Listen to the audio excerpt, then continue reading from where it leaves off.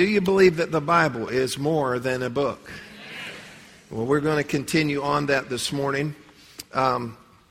Just real briefly, we've noticed a lot of things about the Word of God, that it is inerrant, that it is inspired, that just an incredible process that this canon even came to us, how God has overseen that. And we looked at a number of things concerning that. And then we find that the Bible talks about itself and reveals some things about itself that then we come to know as being true. In Psalm 119, verse 105, it says that your word is a lamp unto my feet and a light unto my path. It's light. It helps us to see. It helps us to know some things. And church, follow on this so that we know where to step and where not to step. And when to step and when not to step. And it also says that in verse 130 that the entrance of your word brings light and it gives understanding to the simple. To the simple. That's us. It's ordinary people, so that we could get some understanding of how do we do life? What do we do with this? And so the Bible, being more than a book, is light. It gives us light. It also gives us warnings. And we looked at this last week. The commandments of God show us what gives us life. It shows us what takes life away. If anyone's represented to you that the Bible is going to ruin all your fun, they've misrepresented. Because what it's going to do is bring you joy. And it's going to bring you peace. It's going to bring you fulfillment. And there are enough people in this room that have tried it both ways. That we realize, you know what, God's way is the better way. That's the way of life. And so it is a warning to us. The Bible, the things that it tells us to do, is telling us to do those things because that will give you life. And the things it tells you don't do that. Again, it's not trying to ruin your fun. It's saying that will take life away from you. And so it's important that we understand that the Word of God also gives us warnings. And how many of you know that warnings are for prevention? And prevention is way better than rescue and recovery. And so we want God to warn us. And we also understand that it's actually God's mercy. It's God's love that He would warn us about things. Now, how many of you have driven right past the warning signs, so to speak, though? We've just marched right past them before. And we need to realize God loves you so much. He would warn you about things. And you know, we all know when we're going past those things. But we need to pay better attention to that and allow the Word of God, which is more than a book, to be a warning for us because of the prevention and preservation it would bring into our life. I want to move on to the Gospel of John, chapter 15 this morning. We're going to look at a couple of other aspects of the Bible this morning. In verse 4, Jesus is speaking. He says, "Abide in me, and I in you. As the branch cannot bear fruit of itself," okay, and we're the branch. Everybody say, "I'm the branch." The branch cannot bear fruit of itself unless it abides in the vine, and the vine is Jesus. So they have to be connected. "Neither can you unless you, the branch, abide in me, the vine." Jesus brings this out again in verse 5. He says, "I am the vine, you are the branches, and he who abides in me," the Amplified Bible points out that you're vitally united. That means that connection, your life depends upon that connection. That I am the vine, you are the branches, he who abides in me, and I in him bears much fruit. For without me you can do nothing. It's probably the biggest thing we need to know. Without him, we're sunk. The other end of that is I can do all things through Christ who strengthens me. Philippians 4:13. Verse 6, "If anyone does not abide in me, he is cast out as a branch and is withered, and they gather them and throw them into the fire, and they are burned." That's a whole nother message for a whole nother day. Verse 7, "If you," say that's me. Watch carefully. "If you abide in me, and my words abide in you, you will ask what you desire, and it shall be done for you.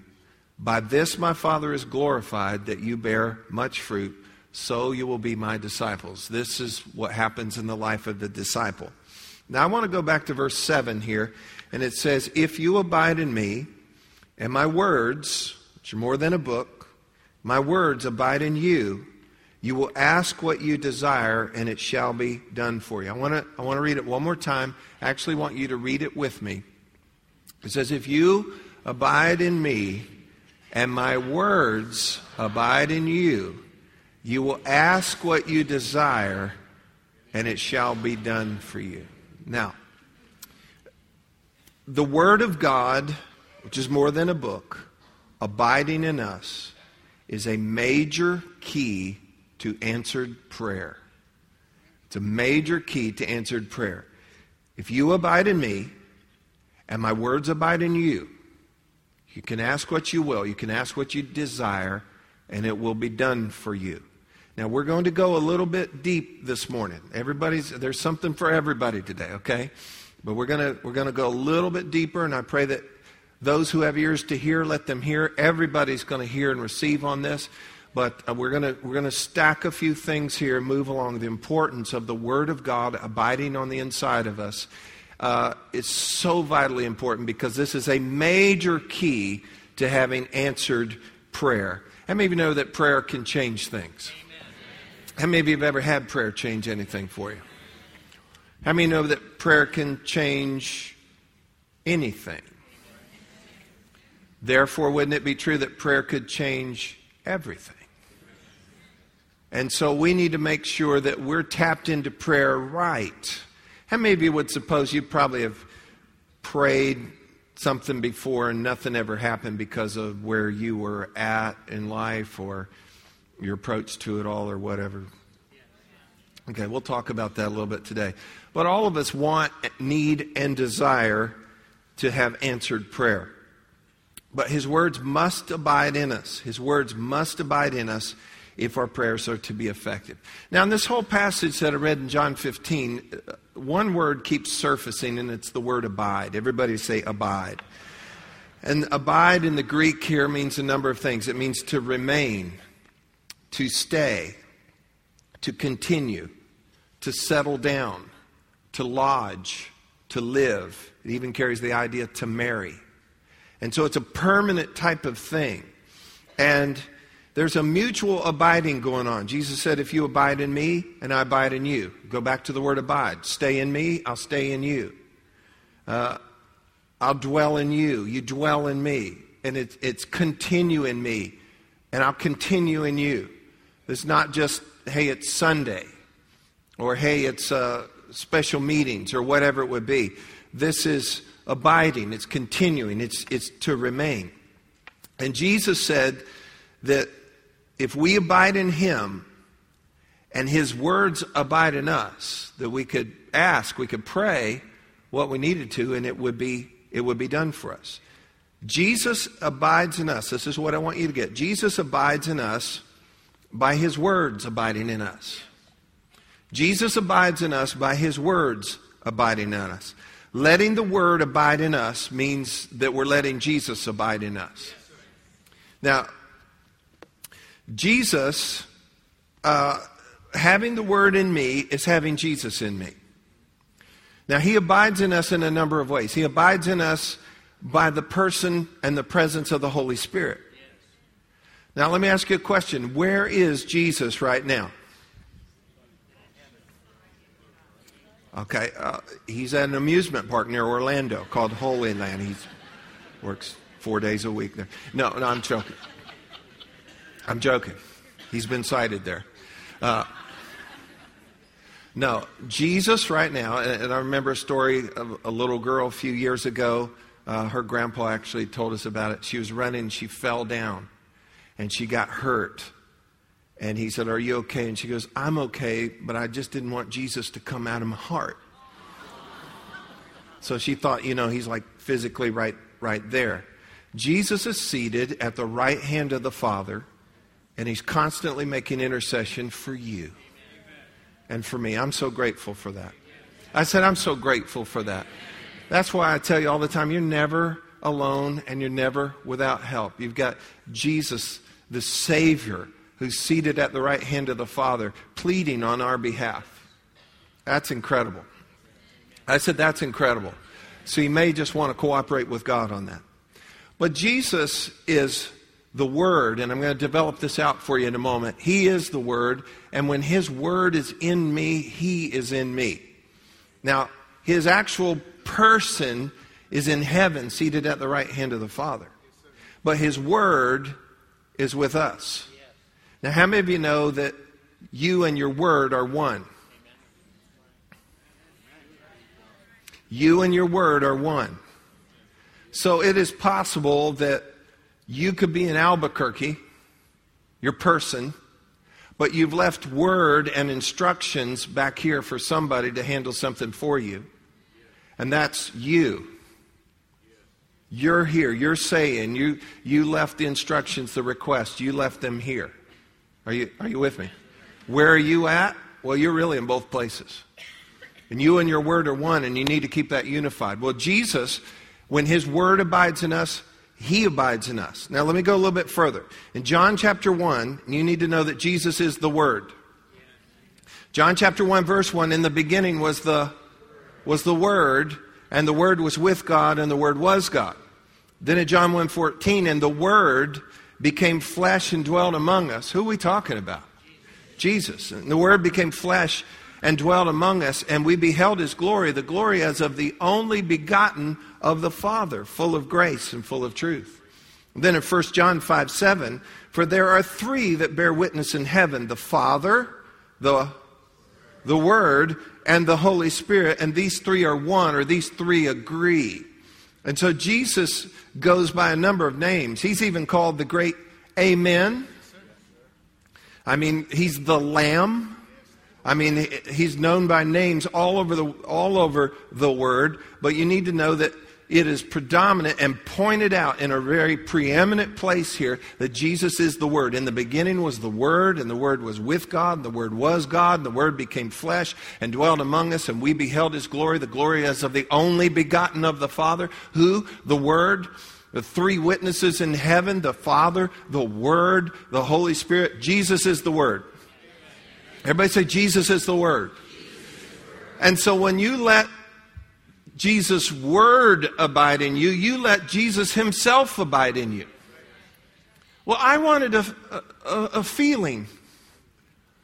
Well, I hope you get a feeling. You know, and I like a feeling now and then. Yeah, kind of like now. Yeah. I mean, we like when we have that a little emotional boost and some of those things. But you need to know this, and I'm not cussing here. Hell or high water.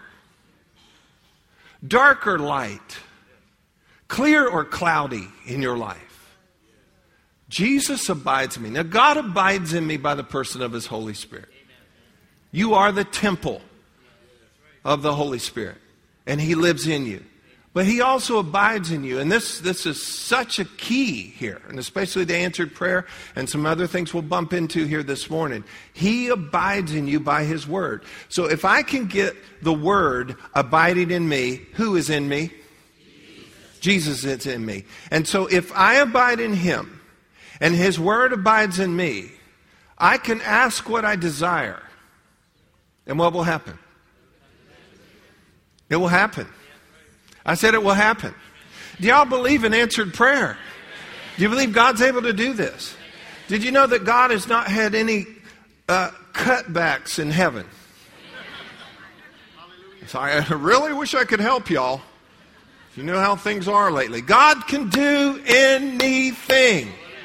And we've got to connect with him right. And I'm telling you, your life can change. Things can change in your life if you'll get prayer happening right. And a major key to prayer happening right in your life is that you get the word of God abiding in you. All right. Jesus is the word. So to let his word abide in you is to let Jesus himself abide in you. Jesus lives in me by his word. Now, you don't welcome him into your life as just this silent guest who has no opinion, no wisdom, no background. You don't invite him into this quiet little place in your life. You invite him into the center of who you are, as we sang, the great I am, who has wisdom, who has experience, who has some thoughts, who has some words, who has some principles, who has some commands, who has authority, who has experience, who has all these things. You let him in, and you let his words and his thoughts and his priorities and his principles be bigger than anybody else's, including your own. And see what happens in our life. What happens in our life is we have our thoughts, we have our words. We've been raised in certain ways. We've had certain things modeled for us. And so we approach things in a certain way. And then we get the Word of God that comes to us. And sometimes they're going to run crosswise with each other. And you're wanting to handle a situation the way you've always seen it handled, the way you were taught to handle it. And now we've got the Word of God in our life. And we've got to make a decision. And we're going to do it God's way, or we're going to do it our way. And you know what we believe around here. There's two ways to do anything. God's way and any other way. And so what we have to do then is not let our tradition, so to speak, make the Word of God of no effect in our life. And so what happens if we're going to have the Word of God abide in us, then we have to treat it this way. We have to treat His Word like words that are spoken by a living and present person. Amen. Because guess what? They are. His Word, when it is abiding in you, are the words of a living and present person. And you need to weigh those things properly. They trump your thoughts. They trump your desires, because these are His words, and His words are more than a book. And be intentional about this. Be very intentional about relating and responding to His Word as you go through life. Now, as we relate to His Word in this way, we abide in the Word and we absorb the Word. And get ready for this. When you let the Word stay in you, abide in you, and you respond to it as if a living, present person who knows way more than you do is speaking to you about how to walk through life. When you do that, here's what's going to happen in your life. Change. Everybody say change. What changes? I'll tell you what changes. Your priorities and your desires. They change. They change. Now, over years of ministry, I've noticed this. That when a life really changes, when it actually changes, here's how you mark it. Not that they prayed a prayer, went to a class, sang a song. How you know that change has come to a person's life, real life change, is their priorities change. Their desires change. They don't want what they wanted before. That's not important to them anymore. When I was in 6th grade, our whole family got born again in about a week's period of time. And that's another story for another day. My stepfather was an angry alcoholic. And when he got born again, and I watched him, because he's a big guy. He's usually here first service. He wasn't here this morning. I watched him, and for years I watched him wrestle with smoking, anger, drinking, cursing. I mean, I watched all those things. And now, okay, family, we're going to church. And we went forward and we did all the stuff, but this is what spoke to me. Not that we prayed a prayer, went to a class, sang a song. But he changed. What he wanted before, he didn't want anymore.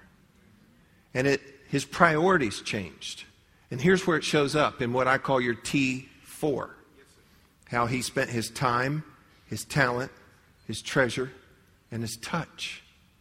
Where before all those things were consumed with all these other things and addictions and preference and all of those things, all of that changed now.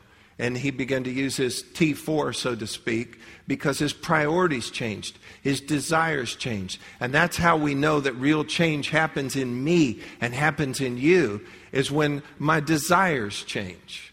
When my priorities change in life. And when you let the Word of God remain in you and you respond to it right. Are y'all tracking with me this morning? When you respond to it and you let the Word of God, and I'll show you how to do this in a few moments here. When you let the Word of God speak to you as you go through life, just like a living and present person who knows way more than you knew. And when you'll respond to that, I'll tell you what, your desires will start to change. Your priorities will start to change, the ones that need to change. And isn't it interesting that the enemy of our soul has deceived us into desiring the things that actually destroy us? And so when we're without His light, and when we're without His warnings, and when we're without the Word abiding in us, we want things. Their priority, their desires in our life, and they destroy us. and destroy the things around us. And that's because the devil hates your guts. So the change that happens in our life, y'all here? You're listening so good. Scared me. The change of priorities and desires in our life does not happen instantaneously. You know, it's not like you get a new Bible and you get your name put on it. I am changed. No, you're not. You're on a good path. But that doesn't change you. It's progressive. It's not instant. It's progressive. It continues on. It's abiding. And it begins to reshape you. And over time, you're going to watch desires and priorities change. And they become in sync with His desires. Now, in James chapter 4, he addresses at least two problems with prayer. And the first one, you'll know if you've been around here any length of time. First problem with praying is what? We don't. And James said this, you do not have because you do not ask. And look at me. A lot of things you're worrying about, you just need to ask God about. I catch myself all the time thinking about it. I got to do this. And then I just, this is so much. And then just stop. Father, I need your help with this. Would you work this out? Would you help me find this? Would you help me get this done? Would you help me? And it's amazing. So the first and biggest problem with praying is we don't. Second problem that James highlights is this. We pray with the wrong motives. We pray with the wrong motives, desires. And so if we're desiring the wrong thing, we're going to be asking the wrong thing, and there's no way He's going to answer those prayers. In Psalm 37, verse 4, it says, delight yourself in the Lord, and He shall give you the desires of your heart. Now, how many of you know that it would be dangerous for God to just give you the desires of your heart if you don't delight yourself in the Lord? And so to delight yourself in the Lord means to make yourself soft and pliable to God. That's what happens when the Word starts to condition your life. You start to become more soft and pliable to Him and what He wants. And what He does, He will give you the desires of your heart. And the Hebrew there has the idea of He will create, He will cause. What He's doing, He's producing a desire on the inside of you. And then, when you have the right desires, He can give you those desires. He can get behind that. You know, if one of my kids came to me and said, Dad, I need $50. And I go, for what? I want to buy a switchblade and some drugs. Well, how many of you know I'm not down with that? However, if they came and they said, Dad, I need $50. What for? I want to buy something special for Mom. I'll go, all right. Tell her where you got the money.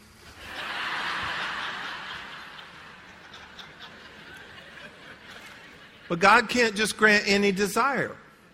Our desires have to line up with His desires and what He's about. Then He can get behind that. He can't just grant any desire. Let me put it this way.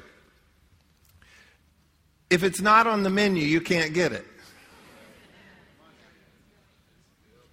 If it's not on the menu, we're asking for crazy stuff sometimes. God, help me with my bank robbery today. And make all my friends fat and give my ex stomach flu. I mean,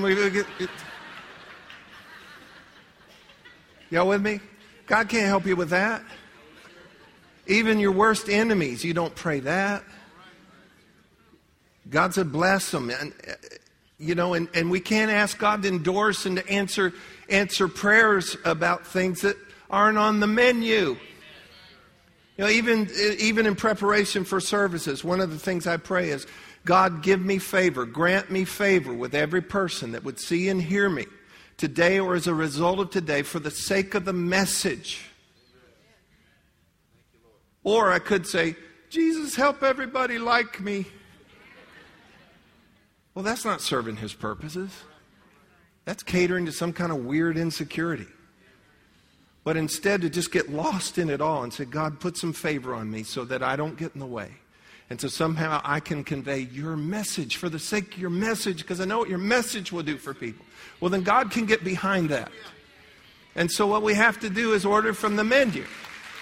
Amen. In 1 John 5:14, Now, this is the confidence that we have in Him, that if we ask anything according to His will, if we ask anything according to His will, if we ask for something that's on the menu, He hears us.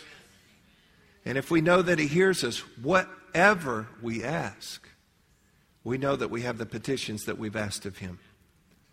See, if we ask anything according to His will, His desires, if our desires will become His desires. Well, how do my desires become His desires?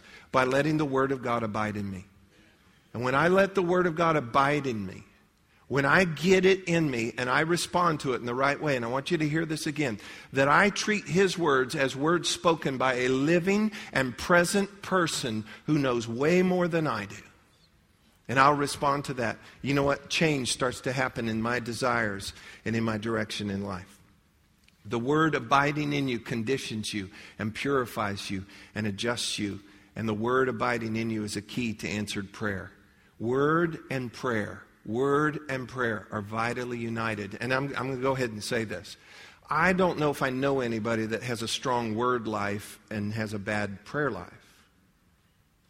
Or a person who has a great prayer life and has a bad word life. They go together.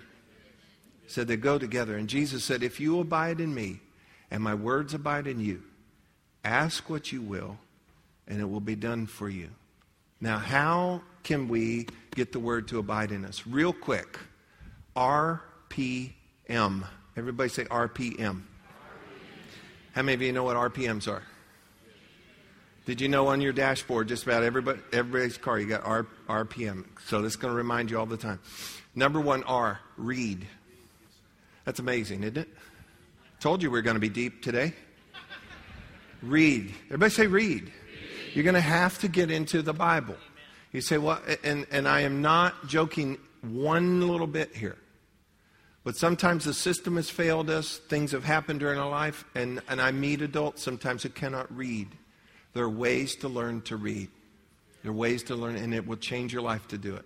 And if you have difficulties with that, reach out. We'll connect you with some people even. There's a number of issues. Make sure that you can read. There are a lot of ways to listen to the Word too, but there's something about seeing it and reading it that is so important. You're going to have to open the book. Again, you can't just get a fancy one and go, whoo. Because that's going to be over in 3 seconds, okay? But you're going to have to open this up and listen to me. Read it. And don't just read it. Let it speak to you. And let me give you the number 1 way to understand the Bible. You ready? Read it slow. Just slow down. There are no trophies. There are no awards for, I read the most. Big whoop-de-doo. I know people that read a lot, and they're nasty. And so what we want is take your time. My mom always said, chew your food. Understand it. Ask God to help you as you read it. Lord, let it speak to me. So read. Everybody say read. Second one, R-P, ponder. Everybody say ponder. What on earth is ponder? Think about it. It's to think about it. We do so many things that we just don't think about anymore. I read a proverb every morning among some other readings. And I've done that for probably 3 decades. And I could just drive through it. And you've got to be careful that you are intentional about what could become automatic. That you put your heart in it and be intentional about what could become automatic. And take your time and think about it. And mull over it. And meditate on it. And let your brain actually think and process. And again, you're not going to be able to do that if you go, I read 27 chapters today. Good for you. I'd rather you read 2-3 verses and chew your food and go, wow. Wow. I'm all for reading through the Bible in a year or 10 years, whatever your pace is. But I'm telling you what, to get the living Word of God and to let it speak to you and to think about it. Think about it. R, read. P, ponder. Thirdly, M, memorize. I can't memorize. Hush. Because you can. I said you can. I could today tell you a bunch of complex things and you would memorize them because you knew the reward at the end. If I said, I know where there's $12 million of gold bars, don't write this down. Just commit this to memory. Not just going to learn it in your head, put it in your heart. Okay, you need to do this at 2:15. You go there, you go to the bus station, locker number such and such. Here's the combination. And they give it to you, and there'll be a guy there, and he's got a red carnation, and you talk to him, he's going to give you a key, and you go here, you know. And I could go through the whole thing, and I'm promising you'd memorize it. But here's how you'd memorize it. You go, slow down. Tell me that part again. Okay, say it again. What'd you say? And you go back and forth. What are you doing? You're pondering. And as you continue to do that and continue to do that, and what are you after? The prize. I said the prize. And there's a prize for this. And I'm telling you that if you'll do that, read the Word of God. When should you do that? Probably every other month? Once a quarter? Every day. Every day. Keep the Word with you. And I know I've been pushing this lately, but get you a smartphone or some index cards, one way or another, and keep the Word with you, because you have to wait a lot. Not in traffic, but I'm at the doctor's office of this place, of that place, or whatever. Everybody else is on smoke break or whatever. You've got time. Just take your time. Whoa. And let it speak to you. Read, ponder, memorize it. Don't just memorize it. Learn it by heart. And as you get the Word of God in you and you let it remain, and I'll say this one more time, then I'm going to wrap it up, and you treat those words as words spoken by a living and present person, because He is, who knows way more than you do, because He does. And you let that rule in your life, you respond to that. That's the Word of God abiding in you. And if you abide in Him, and His words abide in you, you can ask what you desire. Because it's on the menu. And it will be done for you. This is truly more than a book. Did you get anything at all out of this today? Thank you, Lord.